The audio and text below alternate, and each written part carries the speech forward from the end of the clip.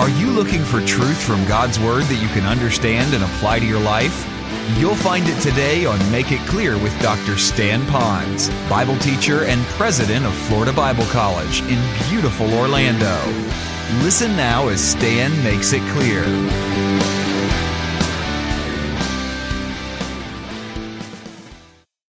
It's so bad that you have. All of a sudden, that hope that you once had is dashed. It's destroyed. You had the hope then. You're saying, oh man, what am I going to do? At one moment, that anticipation with joy. The other one is, oh man, I hope. I don't know if I'm really going to get through all of this stuff. How many know exactly what I'm speaking about in some measure, whether it's a health issue or a promise that was made to you, so you had the hope and then it was canceled? Something happened like that. Would you raise your hand right now? Okay, all of us have that if you all think about it. Okay, here's the good news. No, first of all, before I give you the good news, I got to give you the bad news. The bad news is, as long as man is involved and we live on planet Earth, no man can fully forever keep the promises all the time. And so therefore, God says, do not put your confidence in man, but put your confidence in God. That's why Scripture also says, don't put your confidence in princes. Now, what do I mean by prince? Princes mean don't put your confidence in people who are leaders. Who are leaders? People who are in control. Sometimes you can say, the grunt worker, I can't trust them because other people are pulling their chain. That's true, but God also says, don't put your confidence in the head honchos, because they may be able to pull a lot of chains, but they can't pull every chain. So that's why God says, yes, you can, think and hope that they're telling the truth, etc. But your greatest confidence can be in only one person. Watch this now. The one who is sovereignly in control, the most powerful, and sufficient that he needs no other help from anyone else. And that's the theme of this entire book. That's why I have hope.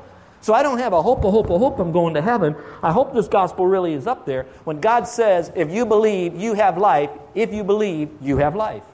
That's the bottom line. And that's the hope that they had. And man, that gets so exciting. I don't have to worry about it. My hopes won't be dashed. I'm not going to get to heaven and God's going to say, hey, Stan, you've been preaching all this faith alone stuff. I lied. He's not going to say that. He's not going to do that to you. Why? His very nature is truth. And the Bible says that that's not good enough for you. A very part of his nature that is not his nature, that he doesn't have in his nature, is this. He cannot tell a lie. So you have hope. Let's go to the next one, number 4. We're going to try to pick up the speed here a little bit. Those are the foundational, faith, hope, and love. So let's move a little faster now.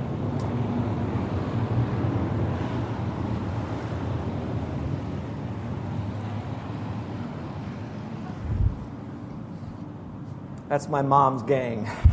No, I'm joking. That's not. Let's go to number 4. The good news is worldwide, which is worldwide. I think this is cool. This good news that Jesus died, rose again, which has come to you as it has in all the world. It includes all people groups everywhere. That good news is for every single person.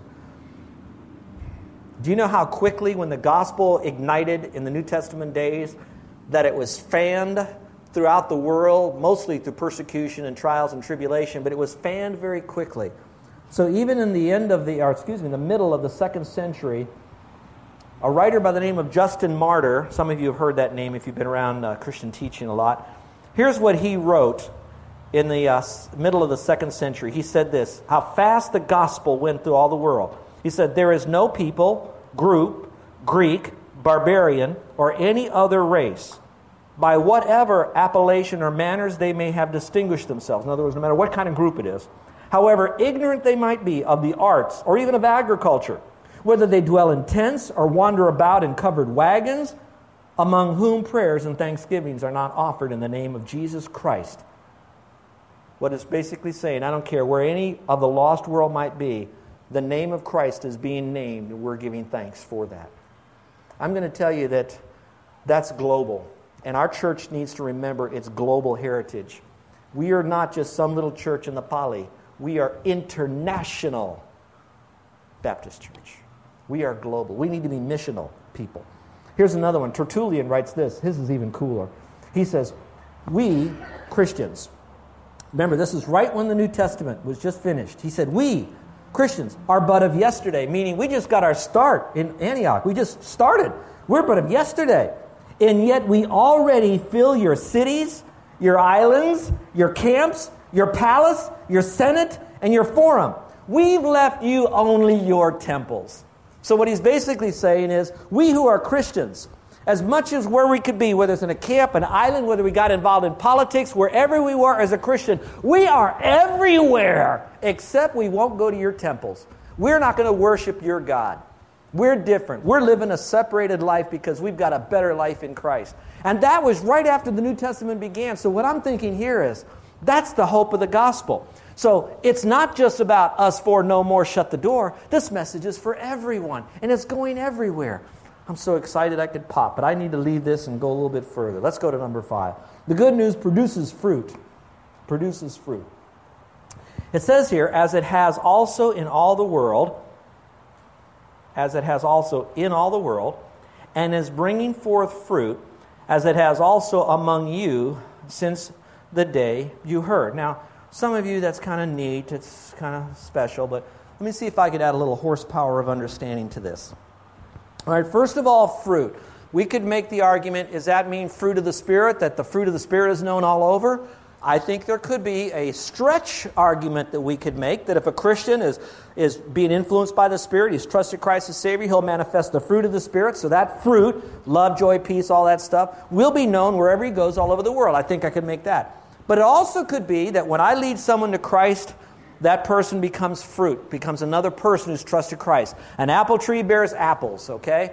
A tangerine tree bears tangerines. A lychee tree bears lychees. A Christian bears other Christians. So the fruit of a Christian is another Christian. Are you all with me so far? Go, uh-huh. So that fruit. Now, here's what I'd like you to understand this. This is critical to understanding this passage. It says, as it was heard in all the world. Now, it doesn't matter. It is important, by the way, that the gospel is heard everywhere we go. But it isn't just about the gospel being heard. It also says, and is bearing fruit. And so that means not only are we getting the message out, but we're doing what we can to make sure that the seed of the message takes root so you'll have fruit from this thing. And that's what he's saying.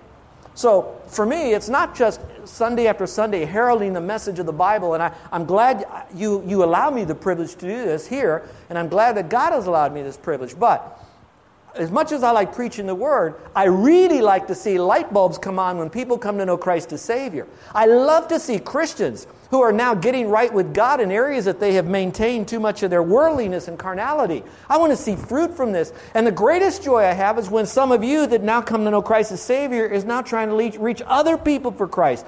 That's when the gospel is not only heard, but it's bearing fruit. And we're glad to see that.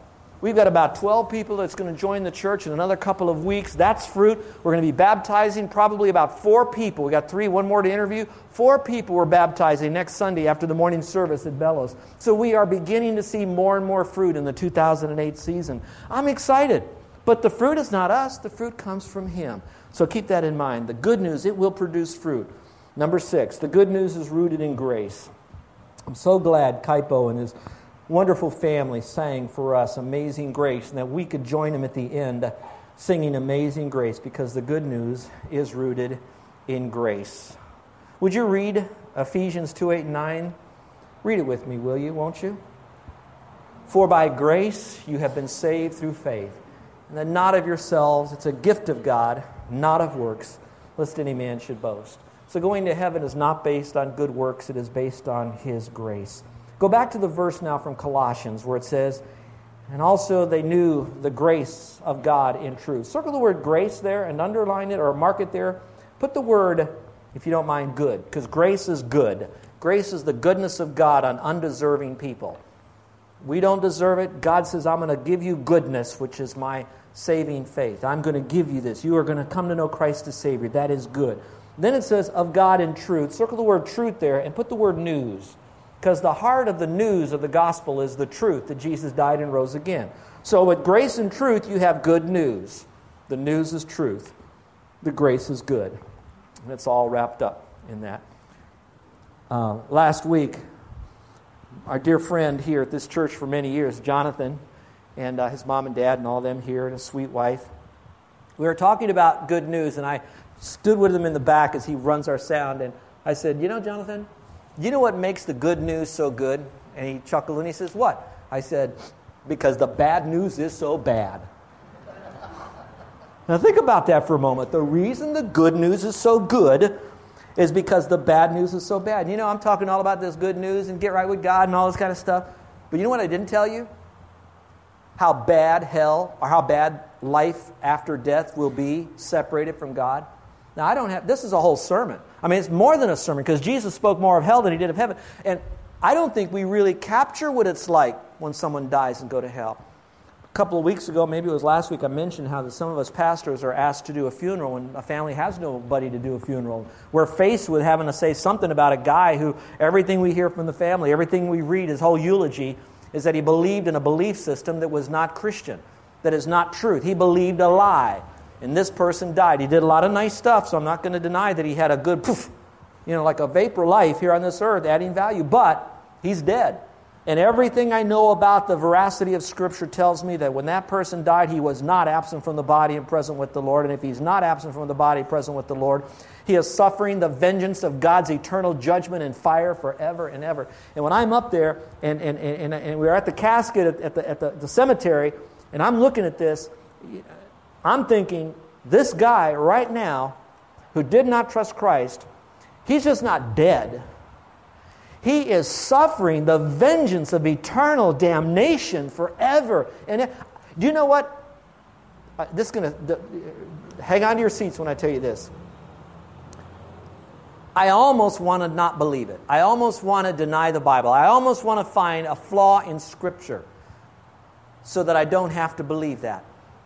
But if I'm going to be true with integrity in my study, I cannot deny the fact that this guy, this gal, is burning forever. You young people, I want you to see. And if that person died with that siren, they died and they went to hell, and yet they're still going to be offered up after hell to stand before what is known as the Great White Throne, to then be determined how much, not how long, but how much suffering they're going to have for eternity. It won't be a light suffering, but the degree of judgment that they're going to have. So what makes that good news so good? The bad news is so bad. And what's so special about the bad news is God says, I'll give you the good news. Just trust Christ. That's the good news. That's His redemptive plan. And may I tell you this? That is the only redemptive plan. All right, let's go on to number 7. The good news is communicated by people. It says this, as you also learned from Epaphras, our dear fellow servant, who is a faithful minister of Christ on your behalf, who also declared to us your love in the Spirit. In other words, he was saying, he brought to us that you trusted Christ, but he also brought to me your love for me in the Spirit. But they heard it from Epaphras. Now, I'm not going to take the time to open up the biography of Epaphras, where he came from, what he did, where he went, how he got back. We're going to do that later on when we study more about his life. He's found later on in the book. But here's what's important. It's highly likely that Epaphras' hometown was Colossae. Now, stay with me on this. This is cool. His hometown was Colossae. And it's quite possible that Epaphras was mentored and discipled by Paul in his life, and that it wasn't Paul that gave the Colossians the gospel. It's very likely that Epaphras brought the gospel there, and his thinking could have been that Epaphras says, I hear the gospel, but I can't wait for someone else to bring the gospel to Colossae, yea, to my family. I'm going to bring the gospel. So Epaphras, he goes into Colossae, connects with all of his family. Things are happening and popping. People are coming to know Christ as Savior. He's so excited he's got to go back to his mentor, which is Paul, and say, listen, there's a revival going on over here. Stuff is happening.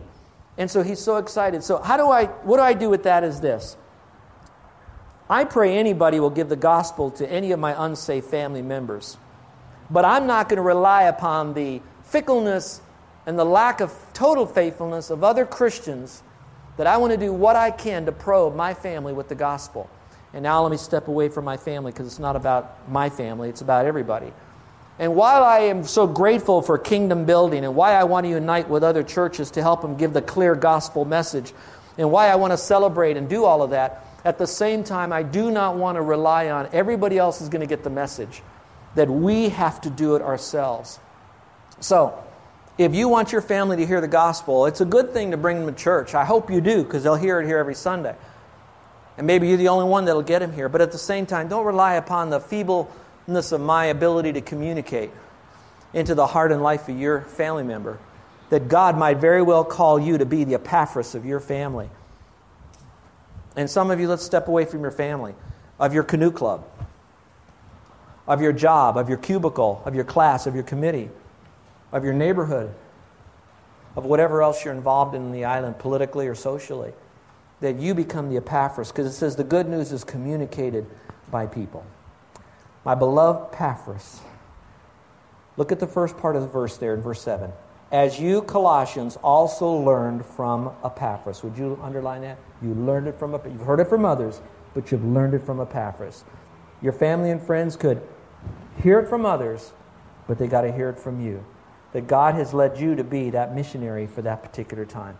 I'm excited about this message. I'm excited about our missionaries. Do you know that it's been brought to my attention that in October 4th through the 12th, we did a little study here of our missionaries. Do you know that we have 70% or more of our missionaries that are going to be coming in from all over the world to be here for our Leaving a Legacy conference? Do you know how hard it is for churches to have that percentage of all their missionaries to come in for a conference? We have 7, and there are still some we're waiting to hear from. This number could go up to 80 or 90%. And listen. We are a poor church. I'm not asking for money. We are a poor church. These missionaries are paying their own money to come. Now, some of us, we think about our money, we go travel. Missionaries, for them to leave their ministry has to be healthy enough so they can leave it in the hands of someone else to be able to leave it, taking the time away in their busy calendar like ours are, to then say, we'll come, we want to be a part of that. Do you know why? Because the heritage of the churches, look up here, is that we know the good news is so good, and we want everybody to hear that message. And I'm thrilled by it. So let's look here. Our reflect and respond. As a church, we will. As a church, as a team, we're as a family here. We're going to make new people feel like they belong here. There's a Greek word called koinonias, which means fellowship. There's a Stan Ponz word called koinonitis, which means the disease of only looking at each other here. All right? We want to love everybody, but we don't want to have ingrown eyeballs. Number 2, we want to view intimacy as a key value within the faith family. So in other words, we don't want to rely upon the public preaching of the word only, but we also want to get involved in small groups. Sunday school classes, in groups where we can have a little bit more intimacy as we study the Bible. Number 3, we want to base our identity on the future, not our past. We look at the past, we celebrate the past, but we realize that we are a very alive and growing church, so we have to look to the future here as we look toward eternity. Number 4, exist for a purpose. Our purpose is not about us, it's not about just our legacy, but we're going to leave the legacy of Christ. Number 5, be relationally based instead of facilities based. We want to have good facilities, and we're working on it. How many remember the news this week when they said how much rain the island had? They had like 3 inches, 5 inches. How many remember that this week? How many saw where that it was raining in Nu'uanu? You remember that? All right, they had a fire engine out here trying to keep rain from going into a person's house, and I'm nervous. I'm sweating. I just remember our flood, and I'm saying, "Oh my word, what's going to happen here?" So I call Carol. No joke. I call Carol Wednesday night. She's coming home from the ladies' Bible study, and I said, "Would you do me a favor? Would you check the stream, and if the water's coming up into the parking lot, would you get down in the stream and break loose those logs?" And I didn't say that last part. I said, "Let me know." She went over there. She says, "No, the parking lot's wet, but there's no water in this thing, so we're really great." Thursday morning, I got here early, and I drove to the park over here. Lincoln was here. I said, "Lincoln, help me." I got on the side of the deal, cleaned out all of the side of the stream. He then took the stuff to the side of the road. Then another neighbor who helps us occasionally, he jumped into the water. It was so much full that he said the water, when he saw it about, 1 o'clock that morning, he said it was already at the parking lot level, but he didn't know what to do. Praise God, it didn't come over. It dropped enough. So in this Nu'uanu stream, we're breaking up the logs. We have a handsaw in here. We're chucking the logs up on the side. They're all piled out here. Please take them for the Ohana family camp and burn the life out of those, will you? They're all for you to take. But I'm only telling you that. We can have a nice building, a nice air-conditioned facility, paved parking lot. We can have a popcorn palace, I'll call it. It goes everywhere, and it's all nice. But I don't want us to be known for our facilities. I want us to be known for our love, hope, and our faith. So, we want to be relationally based. Number 6, remain open to try new methods in communicating the old message. New methods, old message. And number 7, it's not in your notes. I looked at this list and I said there's something that is missing dramatically, and that is that we will have a thorough and accurate knowledge of God's Word. That's number 7. That's how we're going to respond to this good news. As a person, I will do the following. I'll place my faith alone in Christ. If you have not done that yet, you have a lot of news, but you don't have good news. You need to trust Christ as Savior. And remember, the reason the good news is so good is because the bad news for you is so bad. So embrace Jesus Christ, the author and finisher of the good news. Number 2, for those that know Christ, love others to Christ. Don't drive them to Christ. Don't buttonhole them. Don't get up on your chair at your office and point your bony finger of wrath at them.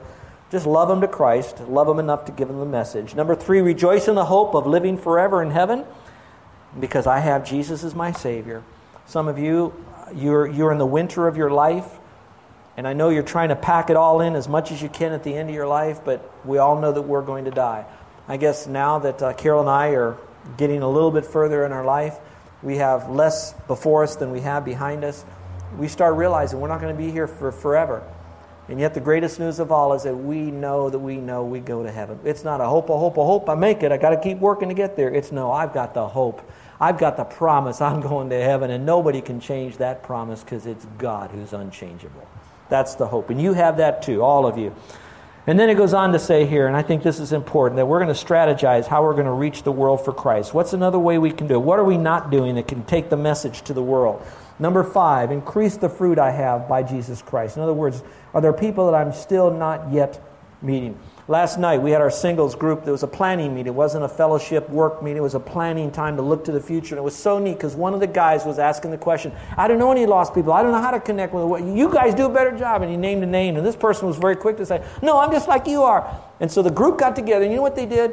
At the end, they prayed for this young man, and they prayed that God would bring people in front of him, that he would see all the opportunities that were there and strategize how to do it. At the end of that young man caught fire for God, and here's what he said. He said, you know what? I was talking to someone. Yeah. In other words, the positiveness is there. If you realize a resistant spirit will destroy your creative spirit to reach others for Christ, you destroy that resistant spirit and allow the creativity of God to strategize how you as a person and how we as a church will connect to this world.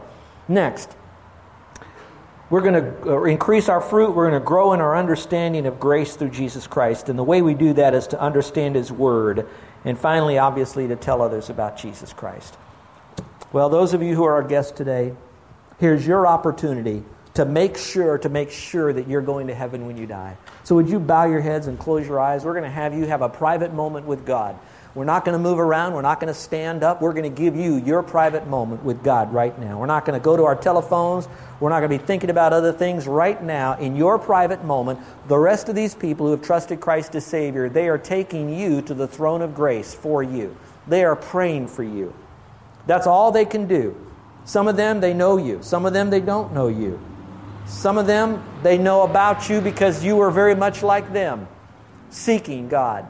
And they're praying for you right now because they know that the good news is so good and they want you to have it. But here's what they cannot do for you. They can love you, they can play with you, pray with you, all that stuff, but they cannot save you from condemnation. That's something that you and God have to work on.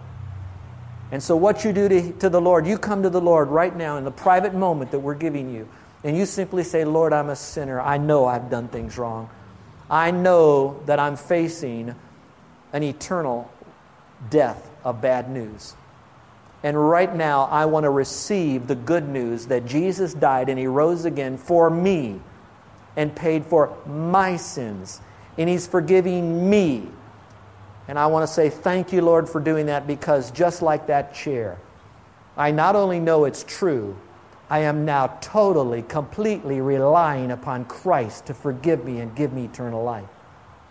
Now, my friend, you can say that in your own words. It's a mental transaction, but you believe that Jesus is Lord and that He died and He rose again, and He will now be your Savior if you'll trust Him.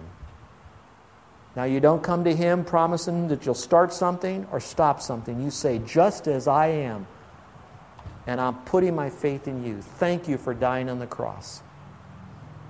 Now, if you're doing that, you know what happens? You have eternal life. you experience the grace of God. You are sealed forever, ever, and ever, and have eternal life. You're listening to Make It Clear with the teaching of Dr. Stan Ponz, founder of Make It Clear Ministries and president of Florida Bible College in beautiful Orlando, Florida. Make It Clear is dedicated to taking the Word of God with clarity into every person's world. It is the support of listeners like you who make the ministry of Make It Clear possible. You can provide your tax-deductible gift to Make It Clear online by going to makeitclear.org. Or you can mail your gift to Make It Clear, P.O. Box 607901, Orlando, Florida, 32860. Thank you for helping us make it clear. If you would like to have Dr. Ponz speak at your church or event, please send us an email at tellmemore@makeitclear.org. Thank you, and remember to make it clear.